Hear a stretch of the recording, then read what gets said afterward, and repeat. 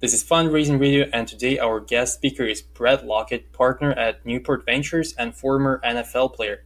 And since Bret is a former NFL player, we're going to talk about acquiring real famous people to your startups. Does it make sense? How should you do this? How should you bring influencers to your startup? And so forth. So, Bret, let's kick off by you giving us some background on yourself and on Newport Ventures. Sure, I appreciate that content. I appreciate you having me, first of all.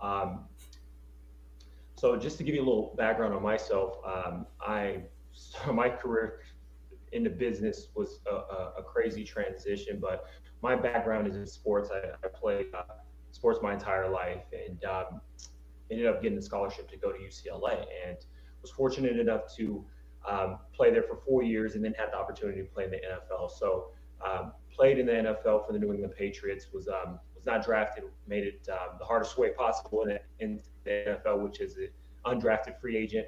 But made it. Ended up playing 3 years with the Patriots, and then had one year with the New York Jets. And throughout my time playing, I started going to New York when I was playing for the New England Patriots, and as I was going to New York, I started meeting a lot of successful entrepreneurs and businessmen and investors and people who were looking to raise capital for private businesses. And that was kind of my first stint at getting introduced to the quote unquote capital raising world, which is very dynamic when you really look across the board in different asset classes and in series of a business. So that was really kind of my first look into capital markets and investing in private equity and venture capital and all that fun stuff.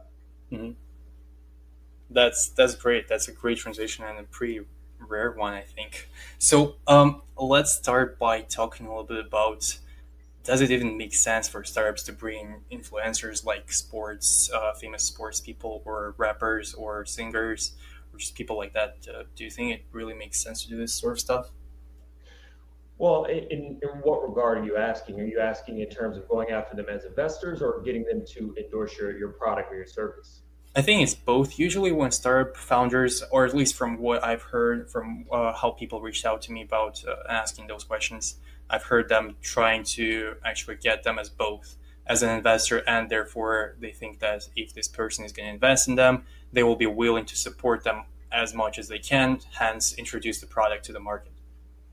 Well, just in terms of investors, you're looking for strategic capital, right? And anytime you're dealing with a celebrity, an athlete, someone who is very famous out there, has some type of social credibility in society, it's very difficult to contact them, send an email, send a DM or something via social media. You typically want to have some type of relationship with that individual because at the end of the day, the reason why athletes make money outside or celebrities make money outside of what they normally do, whether it be singing, acting, playing a sport, that's their ancillary income. That is endorsements, that is deals, and a lot of times you're going to be giving up equity unless you have a relationship or you have a great business to where this company, this individual is going to be looking to invest, and you really have to do your homework as to who you're talking to. Are you talking to Serena Williams, who is a very, very savvy businesswoman, right?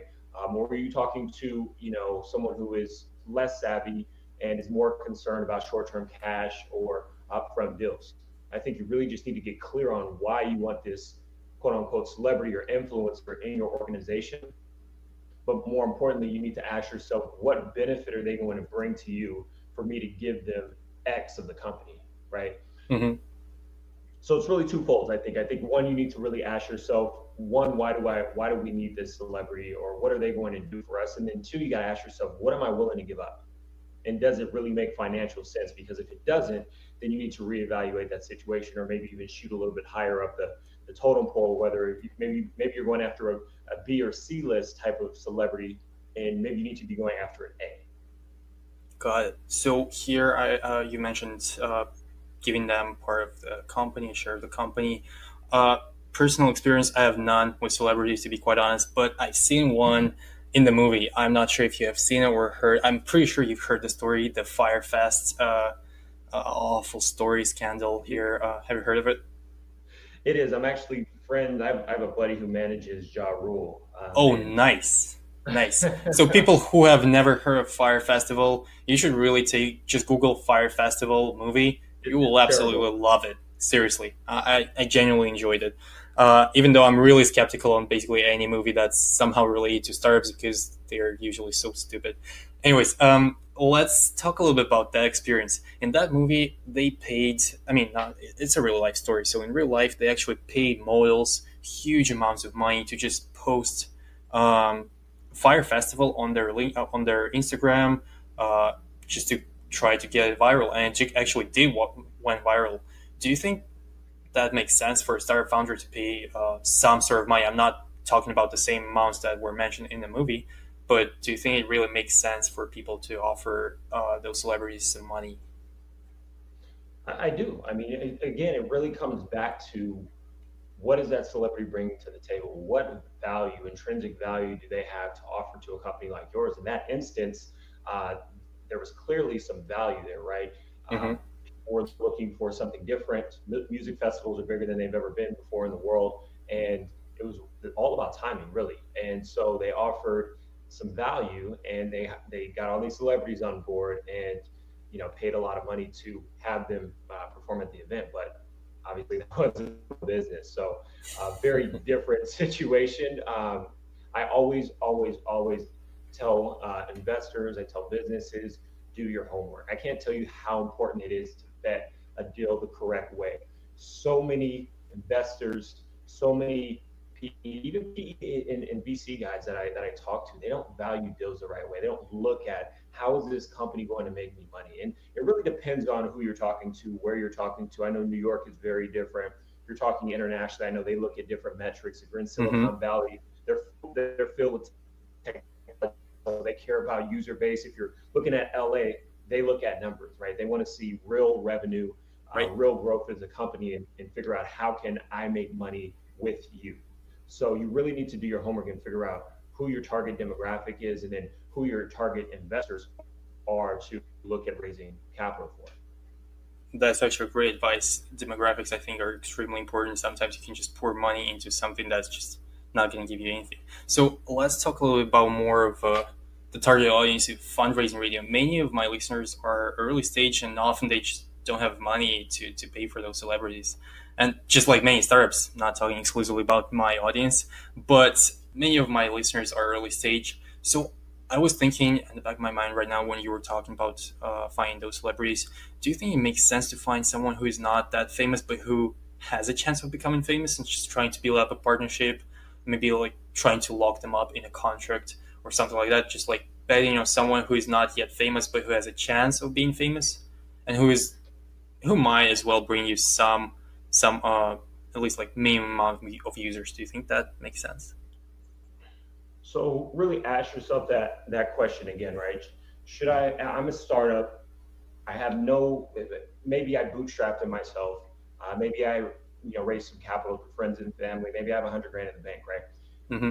Does it make sense to waste time on someone who may not necessarily be famous, or you're hoping that they do the work to make themselves famous? And this isn't a overnight situation. I don't know if you study people, but stars, celebrities, Hollywood, it takes years and years for people to really become stars. So if you're trying to bet on somebody that is very low level, maybe has some notoriety in their city, but you're saying, hey, I think this guy's the next big thing and I want to bring him onto my startup, well, you're really making a bet.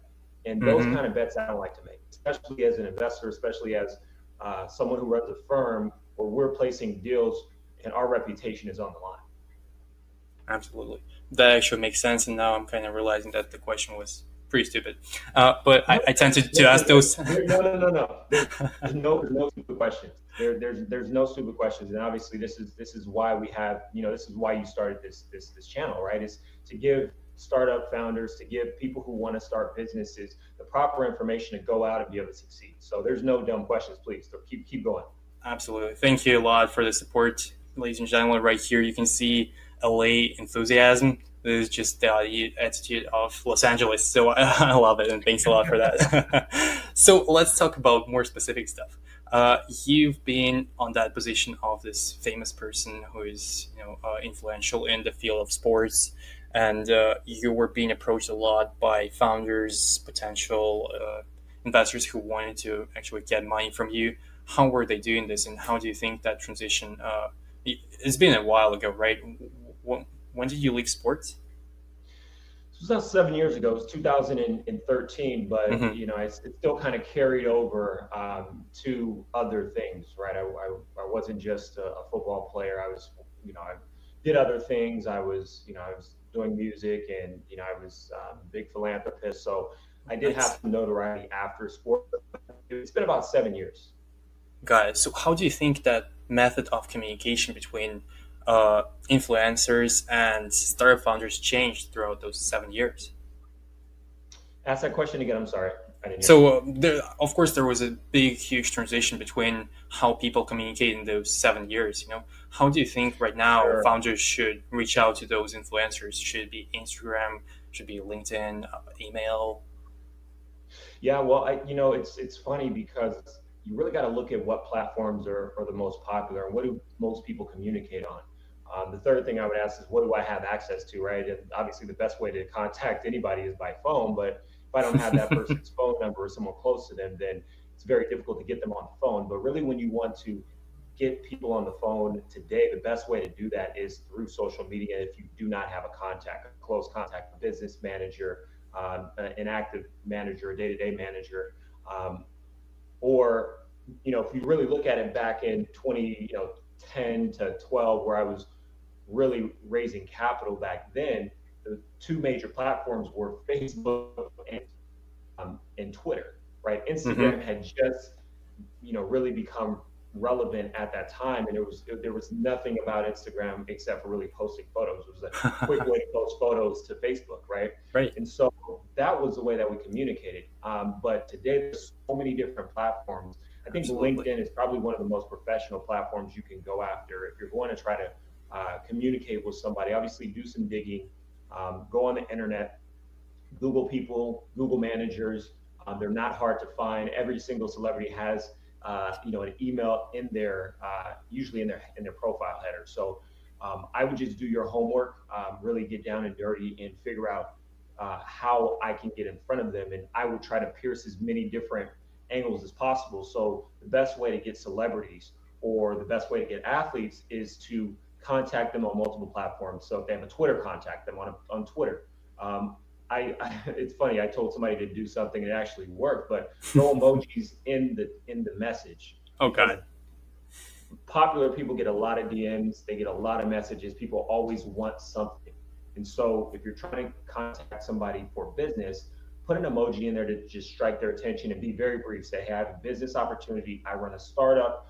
We sell X, Y, and Z. I'd love to talk to you about bringing you on board. Right? Be very, very specific, and you'll get a response. But if you're like, hey, I'd love to talk to you about this business opportunity, they're not going to respond to you. But start on one platform, and I would hit Twitter, I would hit Instagram. If they have a LinkedIn and their business manager has a LinkedIn, I'd add them on LinkedIn. I'd email them, right? And usually they'll get back to you within means, unless it's just something bogus and doesn't even make sense for them to talk to you. Got it. Yeah, that makes sense. Emojis, I have it sounds awful for me to throw emojis into something official, but it really does make sense. So now let's talk a little bit about your personal investments preferences. You've invested yourself, you've seen people investing. What do you think are three must-have points on the pitch deck? So when you talk about putting a pitch together, this is the art. Putting a pitch together is a piece of art, and it's very simple. Yet so many entrepreneurs and startups miss it. Right? I would say the number one thing on your pitch deck, it needs to be very very clear. And the number one thing when you're sitting down with an investor, whether they're accredited, whether they're a VC, doesn't matter what stage. You need to understand how you're making money and how you're going to help this VC make money, right? That's the number one thing, Mm-hmm. right? So, what's the business model? Okay, is it a SaaS company? Is it system as a software? Is it a subscription? What are the price points and what how are you going to make money, right? Is it sellable? and is it scalable? That's what I always like to say, right? Hmm. Can we sell this?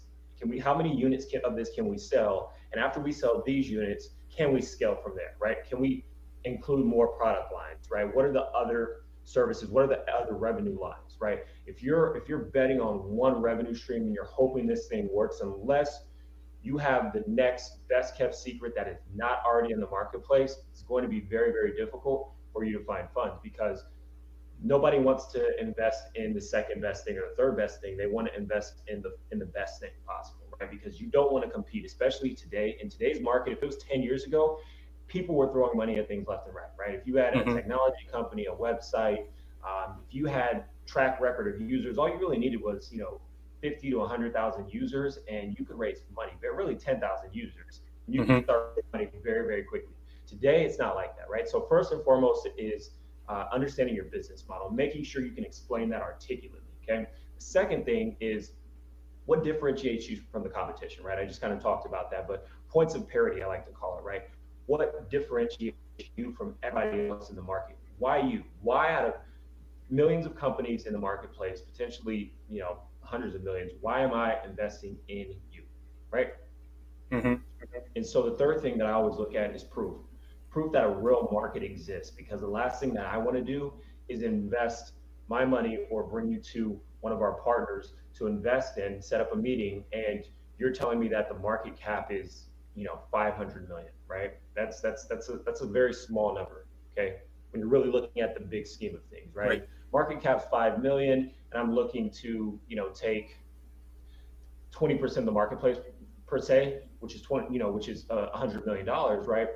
Yeah, that's a business, but you have to be very particular who you're bringing that deal to, right? Because there's certain investors that are looking for home runs, and then there's other investors that are okay with the 50 to $100 million exit, right? And that's where you have to really do your homework. But really, the three things, and just to kind of backtrack, are one, making sure that you understand your business model and that your business model is actually efficient, sellable, and scalable. Okay. The second thing is points of differentiation, right? Making sure that you understand your competitive advantage and why you're better than your competition. Okay. The last thing is proof of a real market. Make sure that there's actually customers that exist, and you're not shooting, blanks at the marketplace.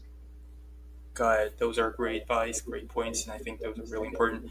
So, before I move on to my next question, I want to talk a little about Los Angeles. I'm a big fan of Los Angeles. I'm based in Los Angeles. I love it. So, let's talk a little bit about that. How do you think, what's so special about the city in terms of startups? So, Silicon Valley is basically all the startups. Los Angeles is, of course, famous for its entertainment sphere. So, do you think people who are building startups in entertainment field should they really go to Los Angeles just to raise money for that? I don't think it's a requirement to be in a particular city just to raise capital, right? Obviously, we have the internet now. You can, as you can see with COVID, everybody can hop on a Zoom call. I've been Right. on Zoom with probably more people from around the world than I think I've ever spoken in the last 3 or 4 weeks, right? You don't need to pick up and move everything to come to a city just to raise capital. Um, if it makes sense, if it's where you want to be, if that's maybe your service is California, maybe you have a store and you plan on opening something in California, right? That makes sense, but strategically, just to pick up and move to California, I don't think it makes sense, right? Because Hmm. there's capital all over the place right now. All you have to do is pick up the phone, talk to the right people, start setting up meetings, and if it makes sense, jump on a plane. If maybe your investor's like, hey, I want you near me. I'm going to pay for you to come to California. We're going to open an office here. That makes sense, right? But really wait till you have some type of guarantee on the back end before you pick everything up. It makes no sense whatsoever. Hmm. Good point. Good point. I like it. So here I want to touch on to a topic that we've discussed in our previous call, which was just one-on-one. And you mentioned that you think that startup founders should really stay away from crowdfunding platforms, and I really, really heavily disagree on you with it on this topic. Can you go a little bit in depth? Why do you think crowdfunding is not that good? Listen, I don't think crowdfunding is bad. I think if you don't have a network, this is the thing. If you're looking for proof of concept, right, before actually putting your own money to start a business, right? If you're looking for proof of concept to say, hey, what does the marketplace think of this product, right? I know Oculus was started crowdsourcing. There's been, the pop sockets on the iPhone were started on crowdsourcing. It's a great place to test your product, to see what consumers really feel about, you know, what it is you're offering the marketplace. Where it does get complicated is the cap table. How much equity are you really giving away? Because maybe you're trying to raise, you know, $2 million or $1 million. Let's just keep it even at $1 million for, Mm-hmm. 30% of your company, and you actually raise that. Well, is it really is the valuation really at 3 or 4 million, right? Or is it a lot higher than that, right? So you start messing with the cap table when you have all of these investors jumping in, and then now you have, let's just say you raised $1 million. Now you have, probably close to 250, maybe more investors involved in your company. So it does muddy the water a little bit. Mm-hmm. Do I think it's bad? No, it's great for proof of concept. Do I think if you really want to be taken seriously, um, there's anomalies and everything, but I think there's ways to do it first before you go that route. I would exacerbate all of the other platforms, friends and family. I would go to excuse me. I would go to look at VCs. I'd look at family offices. I look at different investment funds, and once you've exacerbated all those options, then throw your product up onto on a crowdsourcing platform, right? Yeah, that makes sense. I still disagree with you, but that really makes sense. I like that you agree that it's a good proof of concept because I think it's actually a great proof of concept. But here I want to move on to our last question, probably last question. It's the thing that I try to ask every speaker of mine. What do you think should be the first three steps that the founder should take to get the check from an investor? So first three steps, and I'll just work backwards. Is one, making sure that your pitch deck is put together the right way. Mm-hmm. Um, Making sure that when you show up, everything is checked, all the boxes are checked, right? Um, Making sure that you have and this is the thing. So many people focus on projections. This is one of the craziest, not the craziest things, but one of the things that kind of rubs me the wrong way is so many people focus on projections, particularly in startups. And the thing is, you have no revenue yet. Most startups have no revenue, right? And so Mm-hmm. you're focused on something that's imaginary, right? You can honestly plug in whatever numbers you want in your Excel spreadsheet, and it's all BS really at the end of the day. So first and foremost is really dial in on your pitch deck and make sure that you understand your business model and you can articulate that eloquently to whoever it is that you're talking to, right? Making sure that it's not muddied with a ton of information that doesn't need to be there, right? The average pitch deck should be really about 12 slides, no more than that. If it's more Mm-hmm. than that, something is either wrong or you have way too much information in your pitch deck. So first and foremost is making sure that the pitch is done the right way. The second thing is making sure you're showing up the right way, right? Don't show up to pitch a product and not be able to answer the right questions. Okay, you should know more about your company than anybody else. And if you can't answer a question, like, don't get me wrong, not everybody's going to be able to answer questions. Just say, I don't know, but I will get back to you tomorrow with an answer, right? But if you're mumbling and fumbling and you don't know your revenue model, you don't know what your go to market strategy. I remember I was sitting in a pitch, not too long ago, and it was a sleep company, and they couldn't tell us what the go to market strategy was. And I asked, two other people asked, and they still couldn't explain how they were going to get customers. They were trying to go. They're saying, well, we're going to go through the insurance route. Well, okay, but how are you going to get customers, right? You're going to go through insurance companies and offer your product as a sleep aid, but that doesn't tell me how you plan on scaling, right? So Right. being able to articulate that, I think, is the next big thing. And then being able to just be genuine, be authentic, be you. The worst thing that you can do is show up trying to be something that you're not, because investors pick up on that immediately, right? They're looking for somebody who can come in confident, know what they're doing. Obviously, track record matters.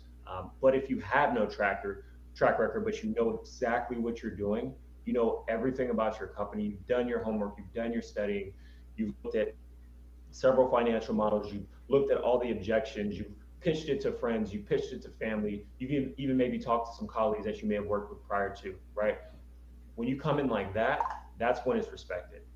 So I Mm-hmm. think that really to top it off and go back, the three main things are the pitch deck, mastering the pitch deck. Okay. The second thing is to understand your revenue model. Okay. And then the third thing is showing up authentically and being able to answer questions. Now, that's the pitch, right? That's the perfect pitch. Now, once you get after the pitch stage, now it's just about being able to communicate, staying in touch with investors, and giving investors what they're asking for, right? Usually, the first meeting, I've never seen anybody invest in a company after the first meeting, right? Oh yeah. So after that, there's going to be things, there's going to be follow-ups, there's going to be questions that are asked. You need to be able to go and get that information and give that to that investor or give that to whoever's asking within 24 to 48 hours, right? You need to Mm-hmm. be so adamant about staying on top of them that they never forget you, right? And Right. constantly checking in because you never know what changes, what shifts.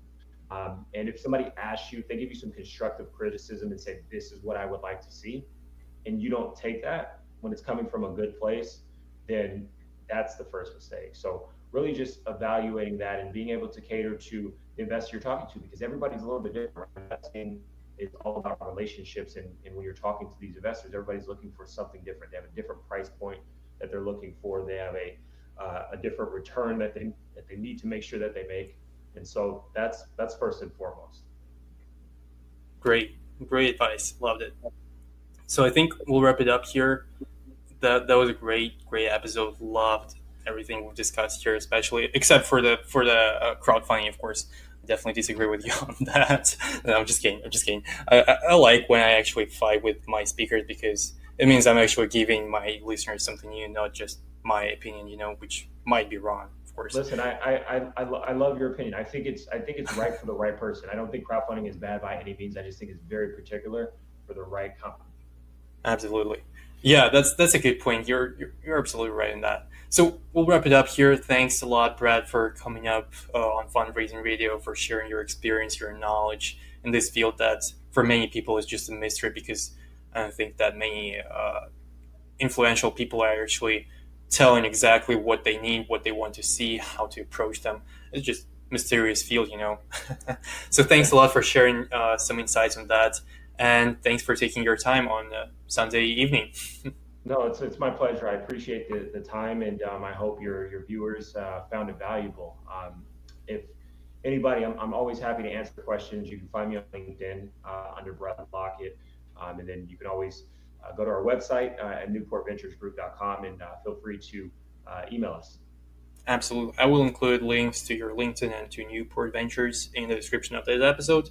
So if you want to check them out, just check them out in the description of the episode. All right. Thanks and have a great Awesome. weekend. All right. Thank you. You too.